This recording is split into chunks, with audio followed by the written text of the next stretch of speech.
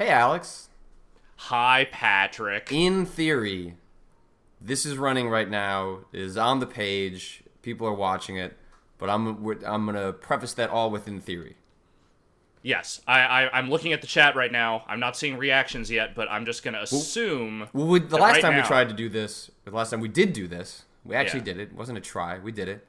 Yeah. It was on like a pretty significant delay. Like it would seem Right. like it was maybe 5 to 10 seconds behind. So we're just going to assume, because otherwise, when we did that before, we definitely sat there for an extended period of time waiting to see if people were responding. We are learning lessons here as we go, as we try this out. It's going. I just checked. We're All right, good. that's good. So how about you were in San Francisco this past week? I was. Which is why we didn't do anything more than the follow-up there. But this also gave us an opportunity. The funniest people, part of Giant Bomb, are located in the SF office. So I wanted you to be out there to try and pitch them on a name for this thing. Otherwise it was probably just going to be called Patrick and Alex's Untitled Morning Thing, and then it would go on on iTunes, and we kind of need to make the change soon. Otherwise, our system automatically populates it onto iTunes, and we'd be sort of stuck with that name. And it's like we already have an untitled movie podcast, so to have multiple untitled projects going around would just be very confusing. But I do like the idea of maybe just an untitled pull-down bar on the site where it's just we're that lazy to come up with actual naming schemes. I mean, people think Quick Look, it sounds like genius in retrospect when that was a total accident too. Quick Look, Oh, yeah. Quick Look just stuck, and that was the same with Spookin' with Scoop. I mean, actually, there's a long history of Giant Bomb features just sort of sticking because we were unwilling to actually sit down and have a proper naming convention. But it's part of the reason the site works. Our new wrestling podcast, which will go up after this is all over here today. Literally, the first thing I thought of was Powerbomb Cast, and then I sat there and I thought of 7 other names. I was like, nope, none of these matter. Powerbomb Cast, that's it. That's the best one by far. Yeah, once one feels not shitty, like once you can live with one of them, I feel like that's when you should just kind of let it settle and go with that one. But so you got a chance to throw it to them, and then on AIM, literally moments ago, you gave me a list of several. You had one that was sort of the preference of Jeff, and that one made me crack up. So why don't you unveil what we are calling this thing? Well, so Jeff's whole thing. Jeff gave me several variations, but all of them ended with Scoops and the Wolf. I don't really know why. I mean, I know why you're Scoops. I get that. That is established canon within the Giant Bomb universe. I don't know why I am the Wolf. Maybe it's the beard. Maybe it's the sort of high-pitched whine of my voice. Sounds sort of like an ow kind of thing. I don't know. So there you go, right there.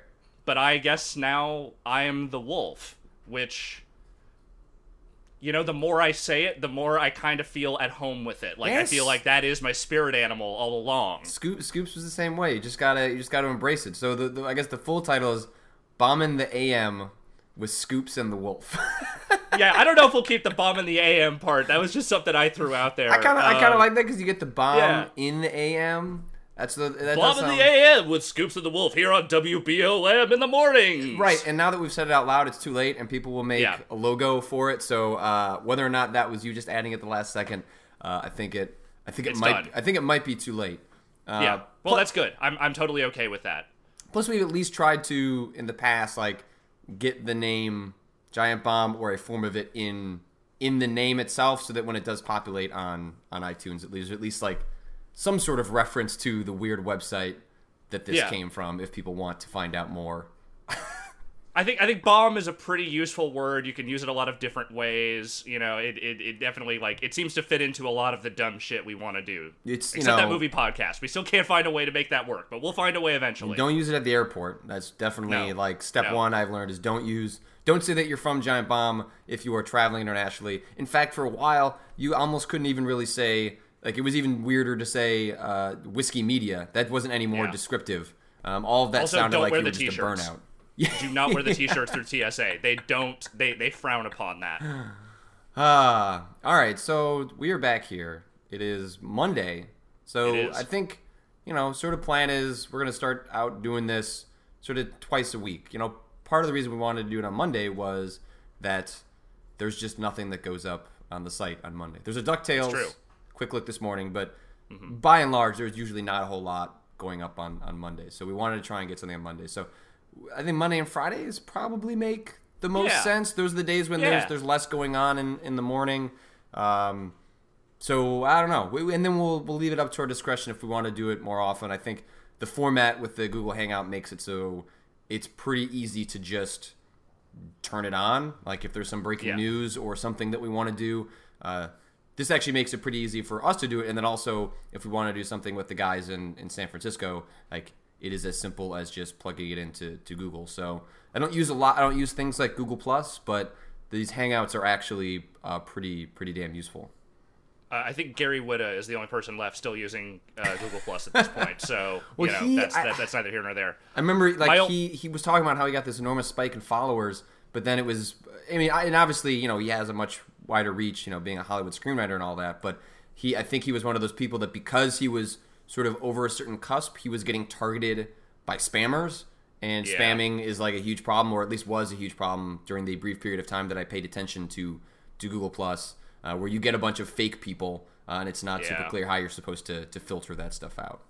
I created a Google Plus account, I don't know, maybe like a month after they launched it, and I have been to that page 2 times since I created my Google Plus page. I have, and both those times it was just to see a bunch of random friend requests and go, nope, don't care, and that was it. I just don't, I've got nothing against it in theory. I just could not find a reason to use it. So, it's just like anything else. Like when Twitter came along, I didn't get it either. And then you start to find a reason that how it fits in with your voice or what you're doing for a living. Twitter ended up being a really good communication and promotional tool for communicating with the audience that I have for writing about games. So that made sense. And then Facebook became, well, it's going to be none of that over there. This is just like family and friends that I don't ever see. And Google Plus just did not offer a convincing, hey, this is how it's supposed to fit into your life. It was more, we made one of these. Yeah, so it exists. It exists. And Pocket Droid in the chat was like, it is a very popular service. Lots of people are using it. People who don't like it just don't understand it. You know what? You're right. I don't understand it. And maybe, and if someone wants to potentially give me an argument, I'm willing to listen to it. But I think people have talked plenty about Google Plus in the past. So why don't we talk about video games? Yeah. Why don't you throw the first headline? I want to hear your first headline. All right. So I think the big news that broke last week that we didn't. I don't think they would have had a chance to talk to on the podcast. I only get about like halfway through the podcast. I don't know who you crazy people are that listen to 3.5 hour podcasts every week. I get maybe 2 hours in and I lose not interest. I just run out of time. It's suddenly Sunday again. I know what you mean. But in any case, on Wednesday morning, John Carmack announced that he was going to be. I mean, you were on it. You can tell me if you guys talked about this or not. We did not talk about this on the podcast. Okay, so I thought this was Wednesday morning. So John Carmack joined Oculus as a CTO. The big confusion that kind of came out of that news obviously was, well, what does this mean for its software? I immediately, in the press release that Oculus sent out, they weren't very clear. And then in my subsequent follow-ups with Bethesda/ZeniMax, Pete Hines, he kind of does PR for a bunch of those guys all at once, despite primarily sort of identifying with Bethesda. And, the bit he released to me was, John has long been interested in the work of Oculus VR and wishes to spend time on that project. The technical leadership he provides for games and development id Software is unaffected, which I then responded to Pete saying, that doesn't answer my question at all. Like that, of course it doesn't. I was like, is he an employee? Like that was sort of, the idea of him splitting his time between outside ventures is not new. He's also got the Rocket company, whose name escapes me at the moment, but it's not new for him. So for me, what was important was, is he employed? Is he still technically working there as an employee, regardless of how much time he spends there? And then I eventually was able to get a follow-up that said that yes, he is technically still an employee. And then Carmack went on Twitter later that day and I think said sort of the splitting he's doing between his time as Oculus id and then Rocket Company. I think for all intents and purposes, he does not work at id anymore. He does, right? Like he is still going to be, I interpret this to be that he is going to be a consultant going forward. He's like a technology overseer or something, but he is like, I get the impression his day-to-day life at id is more or less over. Like, they will bring him in when they need some kind of tech, like you said, consulting, or, you know, someone just come in and say, yes, you are doing the right thing here, or no, this engine is garbage, do something else. But I cannot foresee a scenario where John Carmack is staying up 19 hours a day, dividing that time where he's actually working as a chief technology officer at Oculus Rift, which is gearing up for, you know, their eventual retail launch. Well, id is working on Doom 4, you know, theoretically, but at the same time, John has, I think, said, you know, his primary thing there was working on the engine, making sure the technology was built in, having all that stuff together.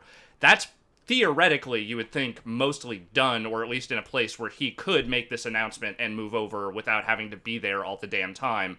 And then whatever's going on at the Rocket Company seems to be, like, that company seems to exist at John Carmack's pleasure. Like, he does that when he wants to do it. And, so, I mean, but the weirder thing is then there was, so what's actually a pretty common reporter tactic is once there is a huge departure at a company, is that you should start checking. So, like, reporting tip 101, start checking LinkedIn profiles, because people are really bad at keeping those private. People get excited about their new thing, and then they immediately go, and you know, you can't blame them, but people should know by now to not do that, unless when they are doing it, they're trying to subtly give a heads up about what they're doing. I don't give people enough credit for that. I think mostly it's a mistake. So people noticed then that the former creative director of Rage, Matt Hooper, who's also been at id for a while. He has left to go to Oculus. And Todd Hollands had left as well, right? Well, he left separately. This was, I know. He didn't go to this, but I'm saying he also is gone from id. Right. He had left before, but you know, Hooper is specifically going to join Carmack at Oculus, and you know, you start to add up all those things, and it certainly does not paint a very pretty picture for id, especially if you combine that with the reports. I think it was Kotaku who had a big profile on sort of the status of Doom 4 in a post-Rage world, and it certainly described it as a company in turmoil, sort of a company with an identity crisis, and these moves, while seem to add a lot of validity to that perhaps being an ongoing problem. I haven't done any of my own independent reporting on that, but just as an outsider, you know, you don't necessarily want to assume the worst case scenario, but this certainly does not make it seem like id is anywhere near the powerhouse that it used to be. And I always had the feeling that the reason id sold to ZeniMax and became part of that family was mostly out of desperation to remain a viable entity, and not necessarily because they wanted to lose their independence. And it sounds like that transition maybe has not gone particularly well, especially because Rage not being a real barn burner probably didn't allow them to dictate their own terms anymore. And you know, if you kind of follow the narrative from there, you know, again, this is, you know, all just sort of outside hearsay, but it does seem like when you have people like Carmack then saying, well, I'm going to go off and do my own thing with Oculus. I think this is more interesting than the company I started. Right. That, as that company that he, you know, started is working on the fourth version of a long-running franchise, you know, at the moment that it doesn't interest Carmack, that seems to send a bad signal to perhaps everyone else, and perhaps what our expectations should be for Doom 4. Well, yeah, and I think, you know, the thing to take away from this, and this is another pro tip for the audience out there, whenever there is a sudden and intense drain of talent from a company, it's never because things are going really well. You know, like that doesn't happen. If things are going really well at a company, people stay. People find reasons to stay. Maybe one person leaves because they found some new thing to do. But when you see someone as you know, sort of iconic as Carmack moving on to this other thing, you see people like Todd Hollinshead and Matt Hooper and all these guys kind of taking off. It's like, that is a dire indicator that things have just gone very, very poorly over there over the course of the last couple of years they've been at Bethesda. And, you know, it doesn't help that the original press release for that Carmack announcement actually literally said, no, he is not at id anymore. He is at Oculus, and they corrected that pretty quickly. And you know, even though there were a bunch of stories that went up before they were able to correct that, but it sounds like they were under the impression at one point that at best Carmack's role at id would be something so diminished that he would not technically be a full-time employee. So, I at this point, you know, I can't foresee a scenario where Carmack's input other, like, I see Carmack as almost like a Miyamoto type role, and Miyamoto is, I think, technically more hands-on, but it's like someone they bring out to be like, look, we're doing stuff at QuakeCon, here's John Carmack, because you expect him, because if he's not here, oh god, none of you are going to pay attention to what we're doing, oh Jesus Christ. And while I, respect them being able to kind of keep him roped in for that sort of thing, in a year or two, I can't even imagine that he's going to have any sort of role over there, because I don't even know if id's still going to exist by that point. I mean, is Doom 4 really going to come out? I mean, are we really going to see anything for it? It doesn't seem like it's going in any kind of direction that anyone is happy about. I mean, the one thing I'll say, and then we'll move up, we'll pivot to the next thing, is that the silver lining here could be that I wasn't a big fan of Rage. There were some interesting ideas there. It's not a great game.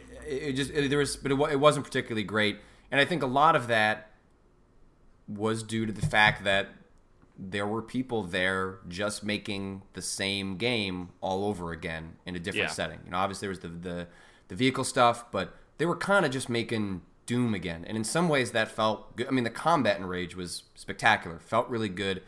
Like at times it did. There were parts where that shit got really clunky too. Sure, absolutely. But they were certainly iterating on the same things that they were good at, and I didn't feel like they were expanding very well. And so if you want to look at a silver lining for the future of id, I don't see Bethesda just writing off this investment, and the id name still has an enormous amount of clout, but maybe there's an opportunity for sort of the old guard at id to kind of shuffle along, maybe either move on to other things, go spend their vast amount of money elsewhere, go get interested in things like Oculus, and maybe there's an opportunity for some younger, little more hungry, creative types to reform sort of a modern-day id, to take the principles of the company, which I think are so valuable, but try and find a way to make that company make sense in 2013, because I don't think the people that are committed to 1 through 8 and the same guns that we've been playing with for 15, 20 years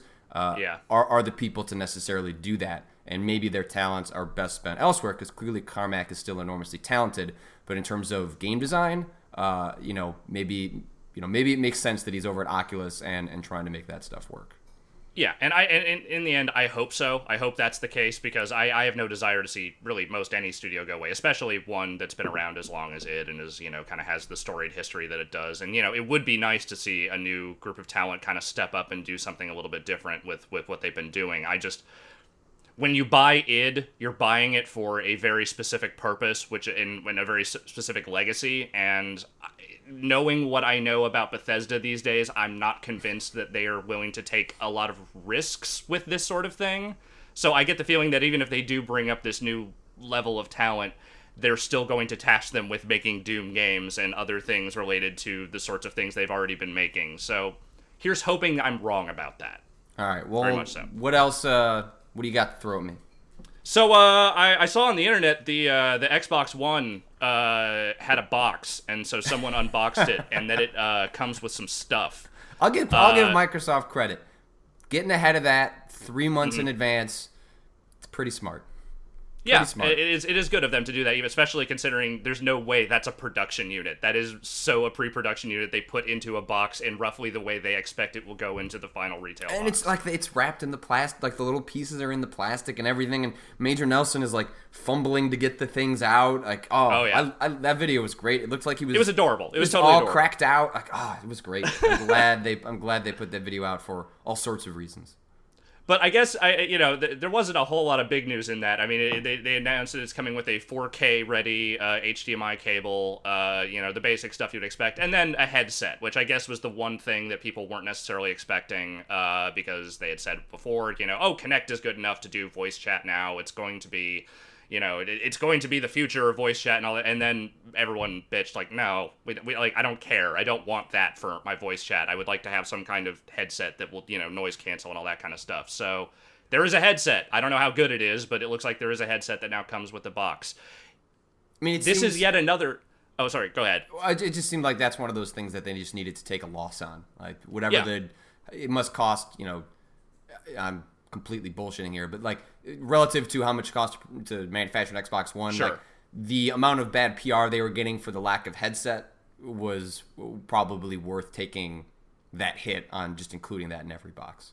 Well, I mean, they're already losing so much money on this system. Like you said, it's not that Sony is necessarily going to be turning a profit anytime soon either, but like the $500 cost is not offsetting what they are putting into that thing by any stretch of the imagination. So an extra, like if it's just a cheap, USB or wireless headset, what is that, like $30 or something, production at most. So tossing that in there just to kind of continue to try and make people happy as much as humanly possible is a totally reasonable gesture. I just think it's funny that, like, at this point now, I can't think of a thing that people have complained about with the Xbox One that they haven't tried to at least placate somehow.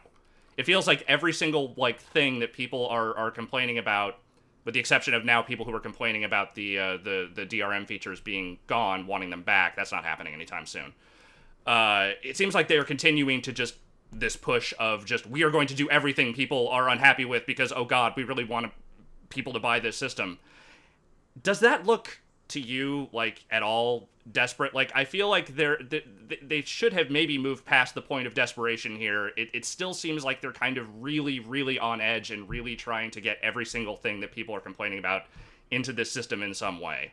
I mean, I think it may come across as desperation right now because we're monitoring this day to day.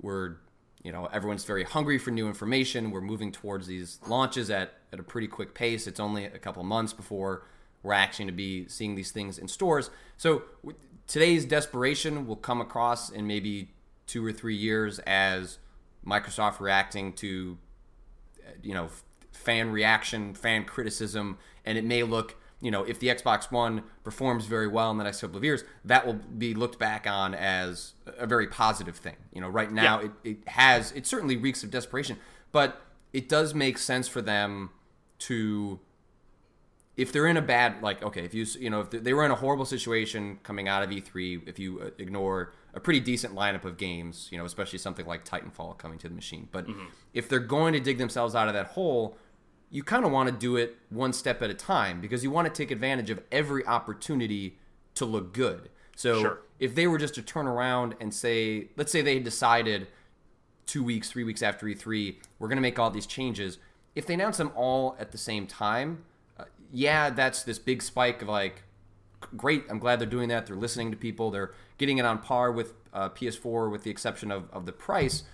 Then that's sort of, you've tabled that. But if like every couple of weeks, you can announce like, okay, we're changing this. We're listening. We're responding to customer feedback. You get a sort of that term, the rolling thunder, like people saying like they're listening to us. They're making these changes. Like, I wasn't happy about it before, but I'm feeling better about it now. And so that strikes me as maybe what they're trying to do here. Like, obviously, they were able to disclose the information about self-publishing earlier than Gamescom, where they were going to announce it. So if they were in a position where they wanted to just get everything out right away, they could have already been doing that. But they do want to time these things to sort of dominate the news cycle as much as they can. So even though they're in a bad situation, they want to capitalize every time they have sort of a piece of good information to share. And I think at this point the only real differentiator is that price. And there's all these rumors at this point going around that they're going to try and address that in some fashion. I would be genuinely shocked if there is actually some sort of connectless Xbox One that knocks that price down $100 in November. I think it's more likely that they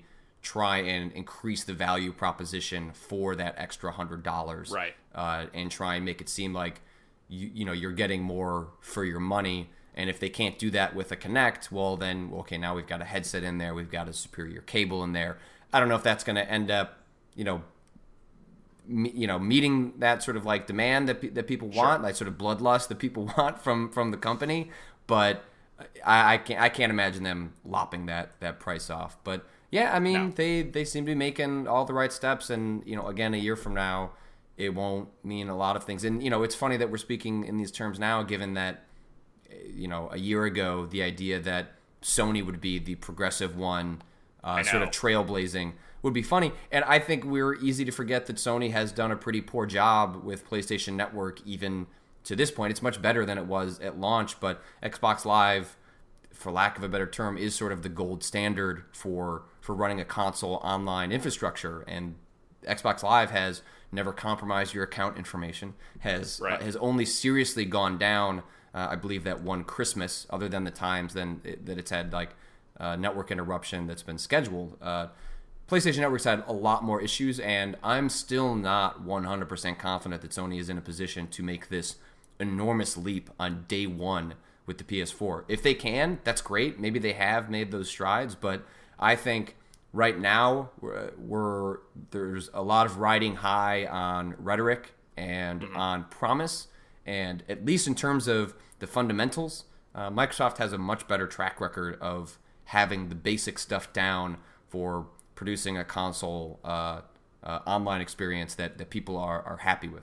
I am certainly still think they're crazy to hide things like Netflix and Skype behind a gold service, especially now. I think there was that fake Kaz Hirai account that said, well, if you want to access Skype, you can do it for free on your Vita, but you have to pay to do it on your Xbox One, which I feel is the height of hypocrisy for a Microsoft-owned service. That they are hiding that behind gold. And hopefully that stuff like that is things they'll disconnect as we go forward, because I think the biggest issue they have, for me personally, is that the only reason I continue to have a gold account is because every Christmas Microsoft sends me a code. They send them out to certain members of the press. It's just like, Merry Christmas, here's 12 months of Xbox Live. Because if I wasn't getting that thing would lapse so hard, because I have zero interest in spending $50 on it. And it's because as a gold service, they're not giving me a good argument. And I don't think they're giving a good argument for other people. And the best way that this will happen is, I think people will continue to pay for gold, but what Sony needs to do is provide a compelling service that compels Microsoft to say, hey, we can't keep hiding these things behind gold. Well, there's two quick rebuttals to that. One is that you're correct that the Microsoft, like you said, the Microsoft servers and online services are generally a lot more reliable and better than what the PlayStation Network has. But man, PlayStation Plus has lapped gold so many times around over the last couple of years. Like, as a premium service, if they could get their servers and like the consistency of online play up to the same standard of what 360 multiplayer service is at this point, there would be it wouldn't even be a competition, because Plus has. I didn't sign up for Plus until a year and a half after they launched that thing, because I was I don't care about it. Why do I want to pay? I get to play the games for free. I don't need any of this stuff. As soon as I got it, I started downloading all these free games, and I started actually playing them and doing, actually using the things the service is supposed to be giving me. None of, the gold stuff that I get, other than being able to play games online, do I use at all. I use Netflix on PS3 now because it's easier. It's, has a better interface as far as I'm concerned. So beyond that, it's other than playing games in multiplayer, I never use 360 online. None of the gold stuff means dick to me at this point. The other thing is, Xbox did have some account compromising issues at various times. There was that whole FIFA EA Sports issue where a bunch of accounts got hacked, which was not specific to, people hacking the entire service, but apparently there was some sort of thing with the game. We still don't know what the hell that whole thing was about. So they've had their issues too. Not as public or as pervasive, perhaps, as the PlayStation Network was, but people be hacking Xbox Live accounts here and there, and it has been a problem for roughly as long as the service has existed. I mean, one of the some of the other stories I had pulled up to talk about actually feeds back into this stuff. For example, one of the things that came up in terms of what Microsoft is requiring, the services that you can access with Gold. One of them is being able to the game DVR. Everyone's calling it different things, but basically, in order to use Xbox One's DVR functionality, you need to have a Gold service. Which that does, to me, that does maybe make sense as something that you would pay for. Of course, this provided a perfect opportunity. I don't know if this was already the plan, or if this is just Sony going tit for tat with Microsoft. But then Shuhei Yoshida on Twitter responded to a question about, is that required for PlayStation Plus, and he said no. So there is right there one of these big bullet points of this coming generation is these consoles embracing streaming, which has been a huge thing in the last couple of years. And on the PlayStation, you're not going to need to pay for something in order to engage with that service. Now if they're smart, then maybe there'll be sort of advanced services that you'll get access to if you have PlayStation Plus. But at least up front, sort of like the very basic DVR functionality that we're looking at, that's not something you're going to have to pay for on top of the $400 you're spending to get the machine. And that's one of those things where that chips away at Microsoft trying to establish a value proposition for that extra $100, which is largely fueled by Kinect, but they're trying to find, arguments that they're kind of go around the Kinect part. And Sony is just in a position to kind of say, nah, we're going to take that away from you. And, that's not a big blow, but it's part of those sort of death by 1,000 cuts as we head towards the launch. And I think it's interesting and smart that Sony chose to not gate that, because I think when you have people weighing that stuff, this is stuff that only appeals to the enthusiasts. Like, these are the hardest of the hardcore, but those are the guys that are going to be there at launch. Streaming tech is not what's going to get my brother on board with buying a new machine, but it is going to get the guys that are on message boards, the guys that are in a chat room right now watching us talk about this stuff. Those are the people that care, and those are the people that are weighing that. And it's those small things that, these people are probably going to buy both machines, or at least there's a good percentage they're going to buy both. But getting out of the gate and having that positive press, like, we saw how that hurt Sony in the first couple of years, and it can take a long time to dig out of that hole. Word. All right, your turn for a headline. Throw it at me. All right, let's see.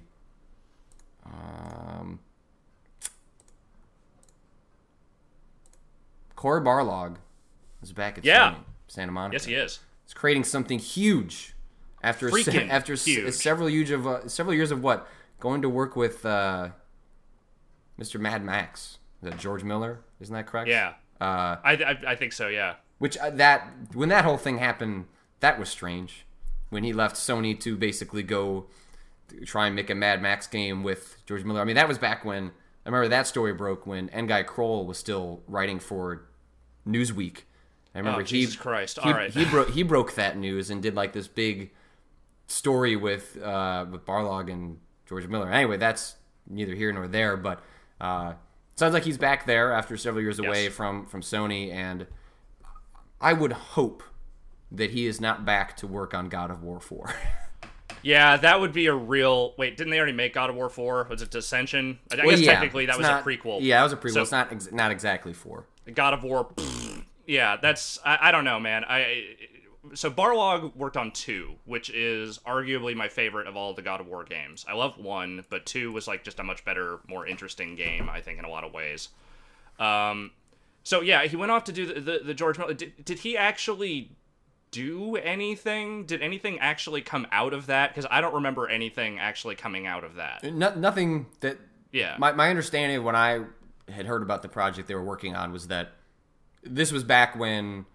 See, what, George Miller, he was going to direct that aborted Justice League movie, right? Yes. And then I believe it was after that he kind of turned his attention back to Mad Max while Warner Brothers was going to pursue Christopher Nolan for all their DC stuff the next couple of years. And that's when I believe Barlog went to go work on the game, the idea being like, well, let's work on this game, this sort of like, cross-media sort of thing.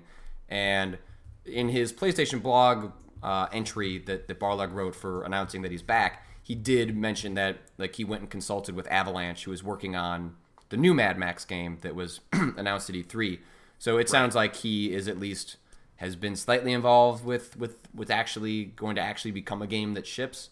But by and large, it appears that, the way he tells it is that he mostly just spent a couple of years learning storytelling from George Miller. Whatever that means, I don't know, but he just kind of went off to the wilderness. That is no bad way to spend a couple of years. I mean, not that, I as much as I love the Mad Max stuff, I mean, I don't think George Miller is necessarily the master of all storytelling, but at the same time, I mean, that guy can spin a yarn if he wants to, and I imagine that was probably valuable time. I am very curious to see what Barlog pulls out of this. Again, I really don't want him working on another God of War. I don't really want anyone working on a new God of War game at this point. They are. I know they are, but I don't want it. I can confidently tell you they are making a God of War game again. No, I know that. I know that they are. I'm saying this in more of a hope and a soon-to-be dashed hope, I am sure. But just in my heart of hearts, I have had enough of Kratos for a while. There's nothing else they can meaningfully do with that storyline, that character, that stuff, without taking some time to sort of like redo that whole thing. I mean, unless they're going to straight up reboot that franchise, which God, please do not fucking reboot that franchise. But what if it was darker and grittier? No, God, at that point you are literally just staring into a black hole. I don't know what you even get out of that. So I'm hoping this is an original thing. I know that Santa Monica has, I think, a couple of original projects, at least somewhere in early development right now. I'm hopeful it's one of those. He's a talented guy. I'm looking forward to him doing more with them. Again, God of War 2, probably one of my favorites. The George Miller thing, does he still have a studio of some kind? Because I remember the guys that worked on L.A. Noire supposedly went over to work under that banner on that new thing they were doing. Was it the Horror of the Orient or whatever? But then there was weird stuff around that. Then like a video leaked like a week or two ago of some early gameplay of that, which looked terrible, but of course it did because it wasn't even like It wasn't meant to be seen by anyone. No, no one was meant to be seen. Every game looks terrible for a long time, especially AAA stuff. Yeah, so does any of that still exist, or is this all like in past tense now? I have no idea. I mean, the Australia stuff got really strange because a lot of the Australian game development scene sort of collapsed in the last 5 years. A lot of Australia's scene did a lot of consulting work and a lot of smaller games. Like, for example, the DeBlob developers, I think they were Blue Tongue. They sort of collapsed as THQ was consolidating. Chrome Studios, who made the Tasmanian Tiger games, which were better than you would expect.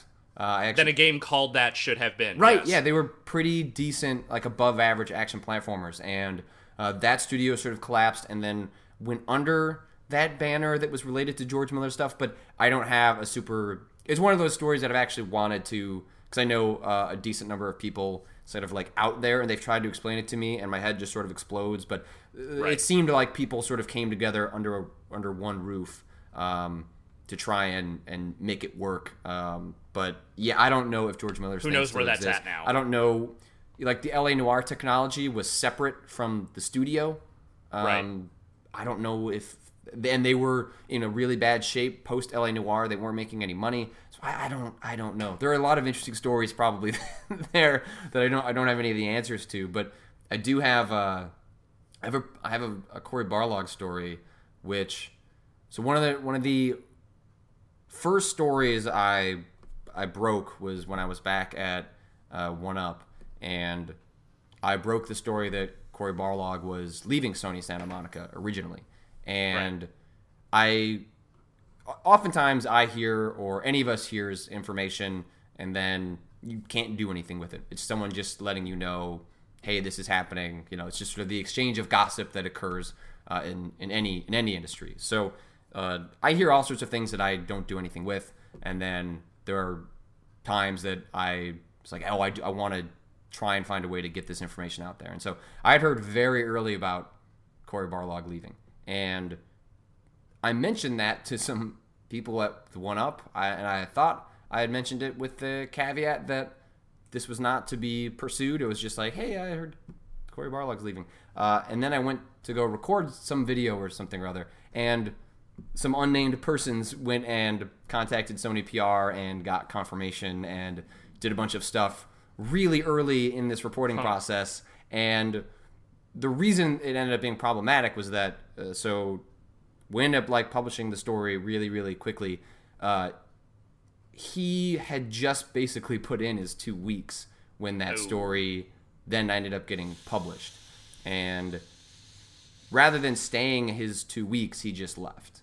My understanding being that he felt really betrayed that the news got out as quickly as it did, and so he didn't want to spend those last couple of weeks at the studio. And I actually felt enormously bad about what happened, because sort of the exchange of information that happens is that you're given information and you need to be responsible about how that information is used. And there would have been no difference in me publishing that story a a couple of days before he left or the day he left, and I still would have gotten... The news was the same regardless. The news was the same regardless, and it was more about being respectful to the source that gave me a heads up saying, here's information that is extremely sensitive, like the studio just found out, but here's your heads up. And then oftentimes what I do is I work with sources to figure out when is the best.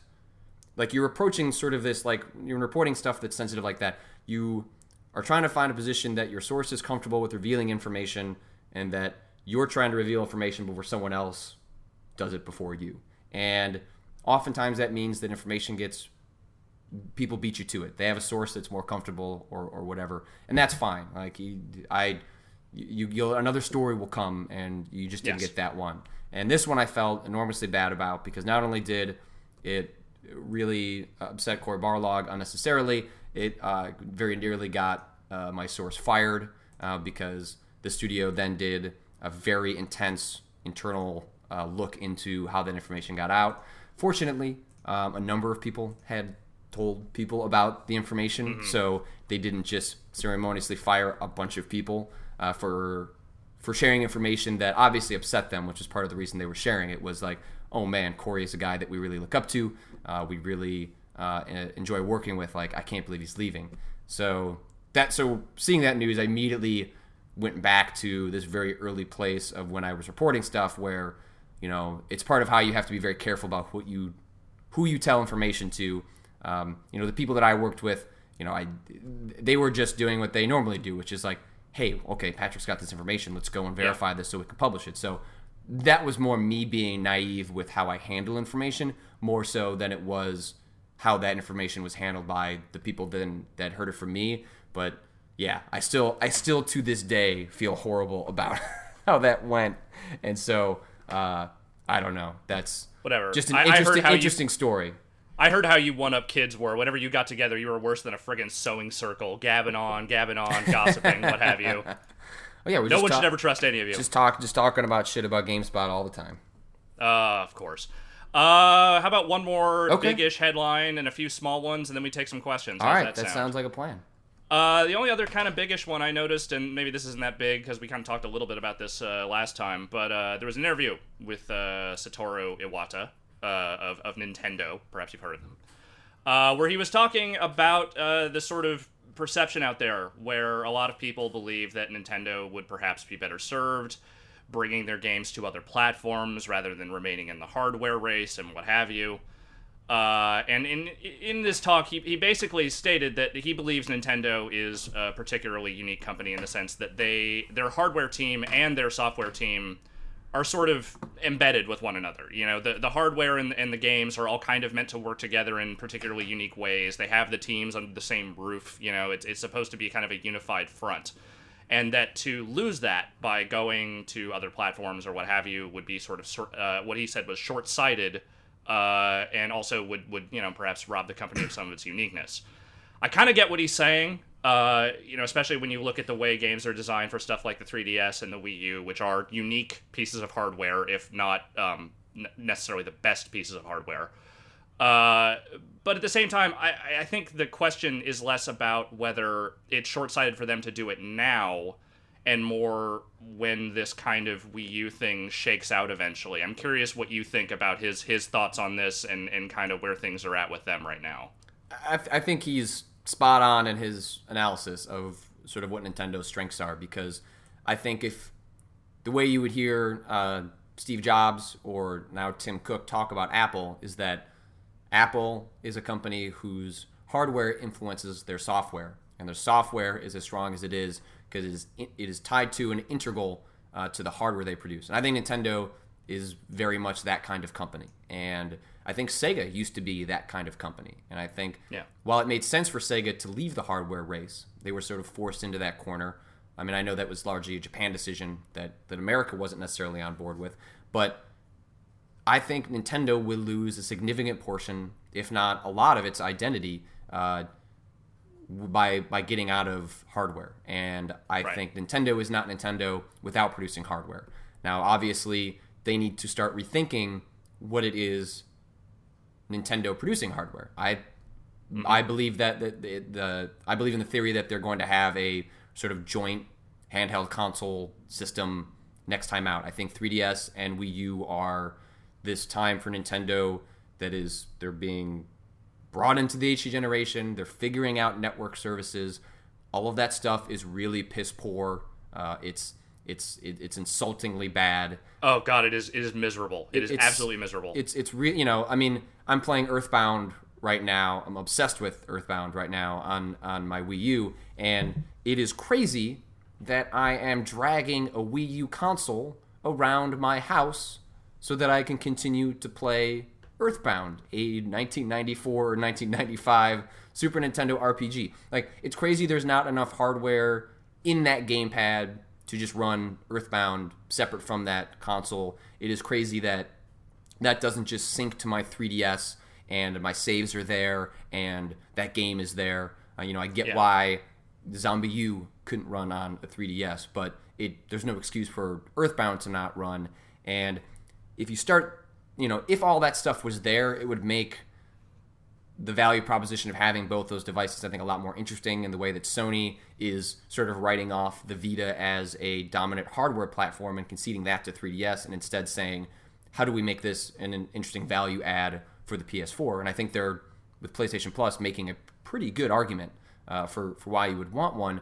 But for Nintendo, this next year, a couple of years, I think, is soul-searching about what is the future of the company, because their position in this sort of hardware consolidating landscape where I don't think are just in a position to produce two machines anymore. They just don't have enough R&D to produce software to support two consoles or two machines.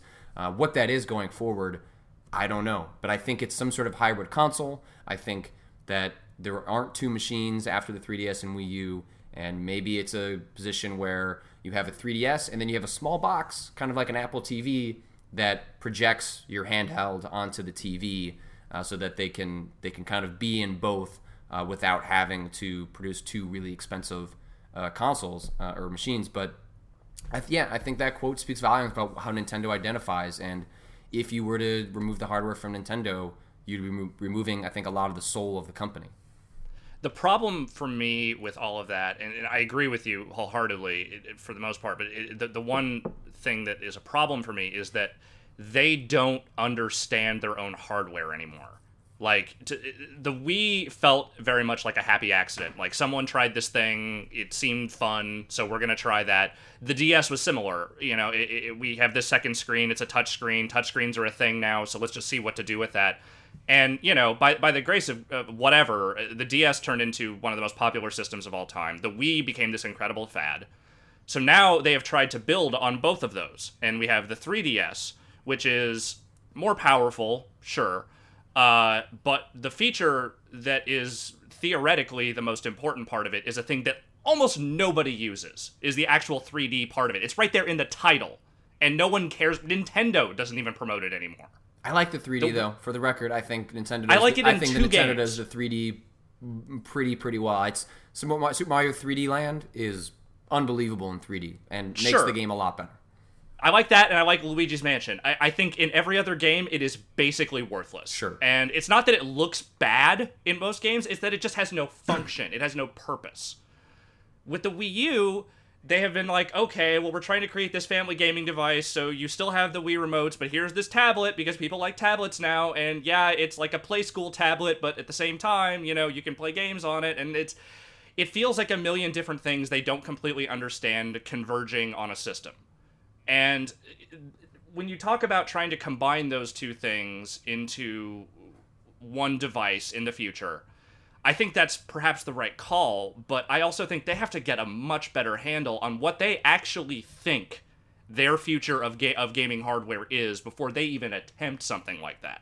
Because as great as the 3DS is doing, it's doing great because there are games people want to play on. It's not because the hardware is some, wonderful device. It's kind of a chintzy piece of shit, especially if you don't have the 3DS XL. I have the original 3DS, and that thing feels like it's going to break on me any given second. Yeah, mine is definitely suffering from the clamshell scratching problem, where when you fold it and then just over time it starts to create a line on it that, and I'll replace it at some point, but I keep waiting for maybe there to be some sort of price drop before. I mean, it's like it's totally tolerable. Like you don't notice it once you start playing, but like the moment you open it and like you kind of reflect it in the light, it's like, oh yeah, this machine has scratched itself to death. Yeah, it sucks, and the problem is that their hardware has simply taken a dive. You know, it is just it's not what it used to be in terms of like impressing people. And I think it's been the Wii was impressive by virtue of it was something wildly different from what everyone else was doing at the time, and it was cheap and it hit a certain demographic at the right time. They don't have that with this, and because of that, they are in, like you said, this soul-searching place where they have to figure out what it is they're going to do for the future. I don't know what that is, and I don't know what it's going to be. I don't know that they can pull off a device like you described that is actually like a meaningful handheld device that also projects onto a television, because I don't know if they have the people that can make that work in a way that does not put them in the exact same position they are in right now. The handheld market is good for them. It's working well. Maybe the eventual focus is they continue to make their own handheld games. They don't go to iOS or whatever because they don't want to, have that competition. They're still dominating in that market. Maybe when it comes to console games, if they decide, at some point they're going to stop making the Wii U, which, I mean, hell, we might be getting to that point in the next, year and a half at this point if we're going by Dreamcast timelines. Maybe they do have to move over. I don't think it's short-sighted for them to necessarily consider that. Maybe, it isn't the right move at that time, but I don't think it is necessarily the wrong move for them to consider broadening their base beyond just their own hardware. Maybe they continue to make that handheld hardware for themselves, making those games, but maybe when it comes to the console market, or hell, the PC market, for God's sakes, maybe there's something to be done over there as well. Maybe it's just a broadening rather than just a total retraction of hardware. That's just kind of my thinking on the whole thing. I think that sounds smart. All right, well you got let's see. Yeah, I got some one-off bullet point headlines here. Let's do that, and then if people want to start sending questions to me in the chat, just at Patrick Klepek, I'll start queuing up a couple, and we'll get to those after we rush through these headlines. Word. Payday 2 is profitable already before it has even come out. They did like a paid beta kind of thing, and they have made their money back already. I am kind of impressed with that. How about you? I think it's cool. It seems like people are psyched for that game. I heard not that great things about the original Payday, even though up front you give me the pitch of team-based, go rob a bank. That sounds fucking awesome. So yeah. I hope this means that Payday 2 is good, but people are clearly excited for it, and I'm definitely going to check it out when it goes live, because the bit I saw, I think Jeff playing the beta on Unprofessional Fridays a couple weeks back, seemed like that'd be a fun game to play with friends. Yeah, everything I've heard says it's a lot better than the first one. The first one at least had promise, so I'm hopeful with that one. Minecraft has sold 8 million copies on Xbox Live Arcade.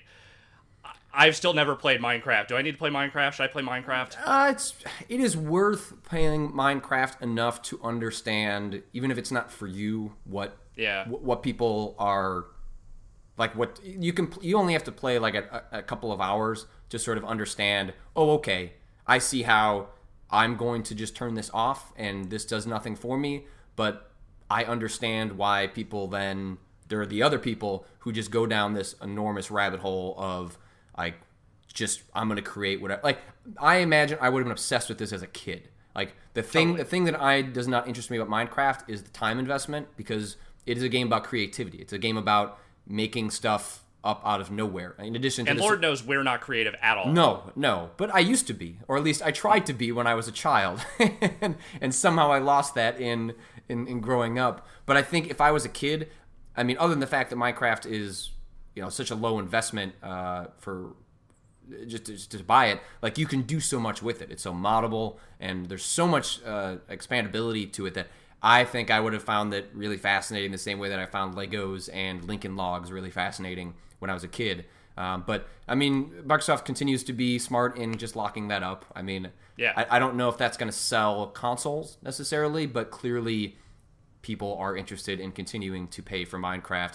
I think largely because they want to play a game with their kid. And Minecraft is, unlike Call of Duty or any of the other sort of more violent-prone games that you can co-op, Minecraft is a game you can play with young kids, and there's a low barrier to entry. So it continues to make sense that they sort of box that one up for the Xbox One. Fair enough. Two more for you, right. and this one you may have nothing to say at all about. But new story mode announced today for WWE 2K14. 30 years of WrestleMania, because guess what? WrestleMania has been around for 30 goddamn years at this point. You'll be able to play through some of the biggest matches of all time, including Hulk Hogan versus Andre the Giant, among others. Patrick, as the number one wrestling fan at Giant Bomb, name me a WrestleMania match that you would like to see in the game, or just name me a WrestleMania match, period. I used to watch WrestleMania. I mean, there was the Undertaker, put him into the coffin. There was a coffin match. Yeah, no, you're on a path here. I can feel you. Sparks are flying. Kane was a wrestler. Yeah, yes, that happened. They wrestled. Okay, cool. We're good with that. I mean, I was into wrestling for two brief periods, mostly back when wrestling was like at the height of its popularity of like, you know, Hulk Hogan, like Ultimate Warrior, that era, and then lapsed and then became interested again as sort of when it spiked again in the 90s when you had sort of the like WCW, like Goldberg, and the new age 90s WWF characters like Stone Cold Steve Austin and The Rock. So I those two periods I was just as interested as anyone else, because I mean wrestling was just enormously popular back then, and then I just sort of fell off from. I am no longer a wrestler interested in wrestling anymore. But I'm super psyched to listen to your guys' podcast. Which when is that going up this week? That is up in about 2 minutes. So it'll be up once we're done with this, and you can listen to our stupid talk about wrestling, because man, it gets pretty stupid, but it's wonderful. I'm glad we're doing that. Last one, the $1 million special edition of Saints Row 4. Is that the best idea or the best idea? I think it's a really funny concept, and I hope that someone buys it and then takes them to court over it, sort of like the Pepsi thing that I was reading up about, where someone, I guess it was the Pepsi challenge to or Pepsi caps or something like that, where you had to collect an absurd number, and in a commercial they advertised that you could get like an F-16, like some sort of jet, and I guess that wasn't going to happen. In the contest rules, like they stipulated that there was some cash equivalent that you could just write as opposed to collecting the caps, and some dude just wrote that and then sued them, saying that they should get a jet in exchange for that check, and a court ruled that, hey, it was obviously in jest, and that you can't get a jet for less than like millions and millions of dollars. So I hope someone is absurd enough to purchase it and take it to court, just because I think that would be just do gangbusters for Saints Row's PR, which they're already doing a pretty good job in the lead up to the game's release, which is next week, I think. Yes, that is next week. I pre-ordered it yesterday on Steam because I after watching Jeff play some of that, I'm bought in. I am not looking at anything about that game. I don't need to watch any more trailers. I've been sold for a while, so I'm just trying to go in as quiet as possible before that game launches next week. Good deal. All right, let's take some user questions. How about that? Let me look through here. Mullinator85. I don't have any opinions on this. Maybe you do. So the DuckTales HD comes out this week. Do you have? Yes, it does. Do you have fond memories of DuckTales for NES? Yes, I do. That's not something that I have any. Not negative memories. I just have no memories. Well, okay. So you're. Wait, how old are you now? 28. Was born in 85. So I played the DuckTales. So you're only 3 years. You're only 3 years younger than me. Yeah, I played the DuckTales game. I just, for whatever reason, it did not become an obsession for me. Well, did you watch the show? Oh yeah, DuckTales and Chip and Dale, like obsessed with those. Rescue Rangers. So I guess Jeff was the opposite. He played the game and thought it was good. He was too old. Like he was aged out by the time the Disney Afternoons thing even started up. So he has no affection for the show whatsoever. I liked both quite a lot. I saw the DuckTales movie whenever that came out. I played the game. I never owned it, but I rented that game a lot and played it pretty obsessively. It's a great game. The old one is still a great game, and I think the new one looks really, really solid in terms of visuals and gameplay. I'm a little less enamored with all the voice acting they tossed in, but other than that, I'm looking forward to that one. I think it'll be good. Jester PC 238, related to the wrestling podcast, he says, I'd like to get caught up on wrestling for the Power Bombcast. Is there anywhere I can get a good summary of what's up? Like, do you have any recommendations for people that I think a lot of people maybe float in and out of wrestling. Like, when they bring The Rock back, that's like a bit where they're trying to get the people who had nostalgia for the 90s to come back in and pay attention. So is there like any place you follow or anything you would recommend for people? There's not a great direct resource for that stuff. My suggestion would be to read a bunch of recaps of maybe like the last couple months worth of shows. The wrestling guy at With Leather, the sports blog, Brandon Stroud, he writes a best and worst of Monday Night Raw column every week. That is, if you like wrestling at all, I think it's relatively required reading. He's one of the smarter, funnier people writing about wrestling on a regular basis. If you want to kind of get a sense of where things are at, like his columns are a very good place to start. Also, David Shoemaker, aka The Masked Man, over at Grantland, writes a pretty good column as well. His is more just sort of, similar to the Guns of Navarro style, just kind of ruminations and thoughts on wrestling, but there's a lot of good stuff in there as well. There's no good place to just like get caught up on like them. I mean, you go to WWE.com and just see like what matches happened and storyline stuff, but it's all pretty scattered in terms of like what clips they'll have and that kind of thing. So it really, the only way to get back into it is to just dive headfirst back in. That's kind of what I did when Raw went back to 3 hours. 3 hours. Yeah, oh my god! It is a 3-hour show on Mondays. Oh my god!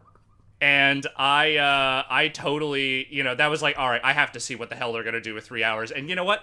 That was right around the time it started getting watchable again, so I got sucked back in. Yeah, like about an hour of that is meaningless, but there's like 2 solid hours of show usually in every Raw or most Raws. So I just start watching, and read a couple episodes back, and you'll be caught up pretty much. There's a bunch of people in the chat asking me about Earthbound, which I mentioned that I've kind of become obsessed with recently, and I distinctly remember Earthbound's advertising. Like, it was very distinctive back in the day. They had the scratch and smell stuff that they were giving away, I think in the box or as part of a promotional thing, and then there's the big yellow, I think it's the Starman, sort of guy. Like, that was a big part of the advertising. Like, they really pushed Earthbound. Like, they wanted to make this like a big tentpole franchise for the company. I think it was later in the SNES's life, but I might be off on my date. But I remember just seeing, if you were reading Nintendo Power and EGM, like, they were pushing Earthbound, and it was a complete flop. Like, it didn't do well for them, especially relative to how much they put into pushing it. So I remember playing it back in the day, just like I think anyone, like I was renting most of my games from Blockbuster and a place called Family Video, and I rented Earthbound. I remember playing a couple hours. For whatever reason, it didn't really hook me. I was, 1994, 95, I was 9 or 10 at the time. So I'm not sure if I was fully prepared for Earthbound's sort of eccentric humor. I just don't think I was old enough to appreciate what was unique about it in the way that, it was kind of like, part of the way it's written and part of the reason it's set in sort of ordinary settings is to try and distance itself from the fantastic that is so many other RPGs. Even as, the game is super weird and has aliens and a lot of the other tropes, but it's sort of breaking the wall, and I just wasn't in a mental place to really appreciate that. So I was curious playing it now whether sort of its older conventions wouldn't hold up, and I have not found it to be a problem whatsoever. I think Earthbound holds up exceptionally well. I've actually been really enjoying playing it with sort of a walkthrough, just opened up in like the recent Wii U firmware update, the one from a couple months back that like speeds up like being able to tab between applications, makes it so that I'm using this gamepad in one of the ways that was not useful before because it was so slow, which is I'm playing Earthbound in the Virtual Console, and then I hit the home button, go to the internet browser. I've got the walkthrough loaded up there. And I don't explicitly use the walkthrough to know where to go next, but I am lowering my bar of frustration when it's like, okay, the game's trying to be a little too clever and I'm not willing to talk to everyone in the town for the 5th time to figure out what to do next. I'll just consult the walkthrough and move on. Like, for example, there's one puzzle where you're trying to get this band out of debt and you try and show the venue manager the money that you've earned to get them out of debt, and she says, oh, bring it closer. And I was like, I don't know what that means. And it means you have to walk around the desk and literally stand next to them so they can see the money closer. And I just did not, it's clever once I knew what it was. Like, I was like, oh, okay, that's funny. But I ended up wandering around for 20 minutes, and so it's been useful to just tab into that walkthrough. And I found the walkthrough helps lower the frustration of what is often what you do in RPGs, which is just wandering around talking to people and hoping you come across the piece of dialogue that puts you in the right direction. I mean, the game actually compensates for that in a little bit. Of some of the towns have a guy who's running a hint hut, and you just pay $60 and he just tells you what to do next. So sure, like it again, like the game is super clever. The writing holds up really well. The combat is basic but fun. And I'm actually planning. I'm about almost halfway through the game, but I'm going to start writing sort of like a Earthbound travelogue as I kind of make my way through the back half. So I'm planning today or tomorrow to sort of write up a little ruminations of where I'm at so far. But even though it's more expensive than most games on Virtual Console, if you have a Wii U, and you've never played Earthbound, it's not that tough to get into. And I think it's Starman.net, which is the place that is sort of like the big Earthbound resource for that franchise for a number of years. They've got a really great walkthrough that tells you about the little bits that you might miss along the way. So, yeah, highly recommend playing it. I'm gonna write some stuff about it as I continue to go through it. But I'm really, really enjoying it. Yes. You never play Earthbound? Is all I have to say to that. I have not actually started playing through Earthbound yet. I downloaded it right before I started traveling, which I'm going to be doing every goddamn weekend this month, I swear to God. But at some point, I will sit down and I will play that, because I never played it as a kid. I never even touched it, so all right, I am very curious. Last question I will throw to you, because people are asking, I'm going to put you on the spot. Oh, man. I already know what this is. Guns Navarro. Where is it? Yes. Is it coming back? Yeah, it's coming back. So when certain events... So I had planned to take a couple weeks off, and then certain events transpired, which conspired to make me not really focus on that for a while. And then I started traveling last week, and I'm traveling through pretty much the rest of this month. That said, I do want to bring it back. I like doing it. It also stresses me the fuck out for no good reason. I put way too much stress into that for what it actually needs, but that's my personality. So that said, I do want to bring it back. I like doing it. I know that people like it. I would like to continue on. So I'm going to say, let's just say we get through this. Let's say we get through PAX, and then I'm going to come back and start doing it every week again. Okay. And you're going to be at PAX, right? I am going to be at PAX. I'm going to be there with everyone else, and this is my first PAX since I was technically a Harmonix employee, so I have not been to PAX Prime in quite some time. Has it changed at all? No. You still don't want to sit on the beanbags. They don't clean those very well. So don't sit on the beanbags. Rule number one of PAX Prime or PAX East, and probably of PAX Australia as well. Yeah, No, I was going to be really racist there. I'm not going to do it. But I am looking forward to it. I haven't been to Seattle in a long time. I loved the couple of PAXs I did as a Harmonix dude, and I would love to actually be able to go and hang out at that show and not have to work a booth the whole time. So I am looking forward to seeing you as well, as I have not seen your face in quite some time, other than here on this thing, which is not the same because I can't reach out and touch it. It's true. Touch it. It's true. All right. Well, I think that's gonna bring this. Bombing in the AM with Scoops and the Wolf. I'm gonna make you do an "Ow" every time we close out. Oh, that's great. So there will be an archive of this on the site a little bit later. This gets automatically archived to YouTube, and I have to wait for the higher quality versions to get archived, which takes like an hour and a half. So as soon as that goes through, the video will go up on the site. We're also now, fingers crossed this works. If not, we'll figure it out for next time. Recording the audio separately because the audio it sounds pretty good in the video, but it is a little bit garbled, and so we're recording the audio in a program separately for the podcast version, which should hopefully sound a little bit better for people who are just listening to the audio version. But we will be back again on Friday, and again, reserve the right to do this more often than that, but I think we'll, at least for right now, commit to Monday and Friday. And do you have anything are you doing anything this week you want to plug, or? I'm going to try and finish reviewing Pikmin, which I played through pretty much all of when I was out there. I'm going to try and do that. We got the Wrestling Podcast, which is up now for premium subscribers if you want to check that out. Other than that, I think I'm basically just going to sit here with no pants on and watch Salty Bet for the rest of the day, because, man, that shit is fucking addictive. Yeah, I will say there was some question in the chat about, like, hey, Patrick, you should do a feature on Salty Bet, and I think at this point, I might have to. And then I'll be doing Spooking with Scoops later this week at a a day to be determined, but my guess is Wednesday night. So look forward to all of that and the other things on Giant Bomb this week, and we will see you guys on Friday. Bye, Alex. Word.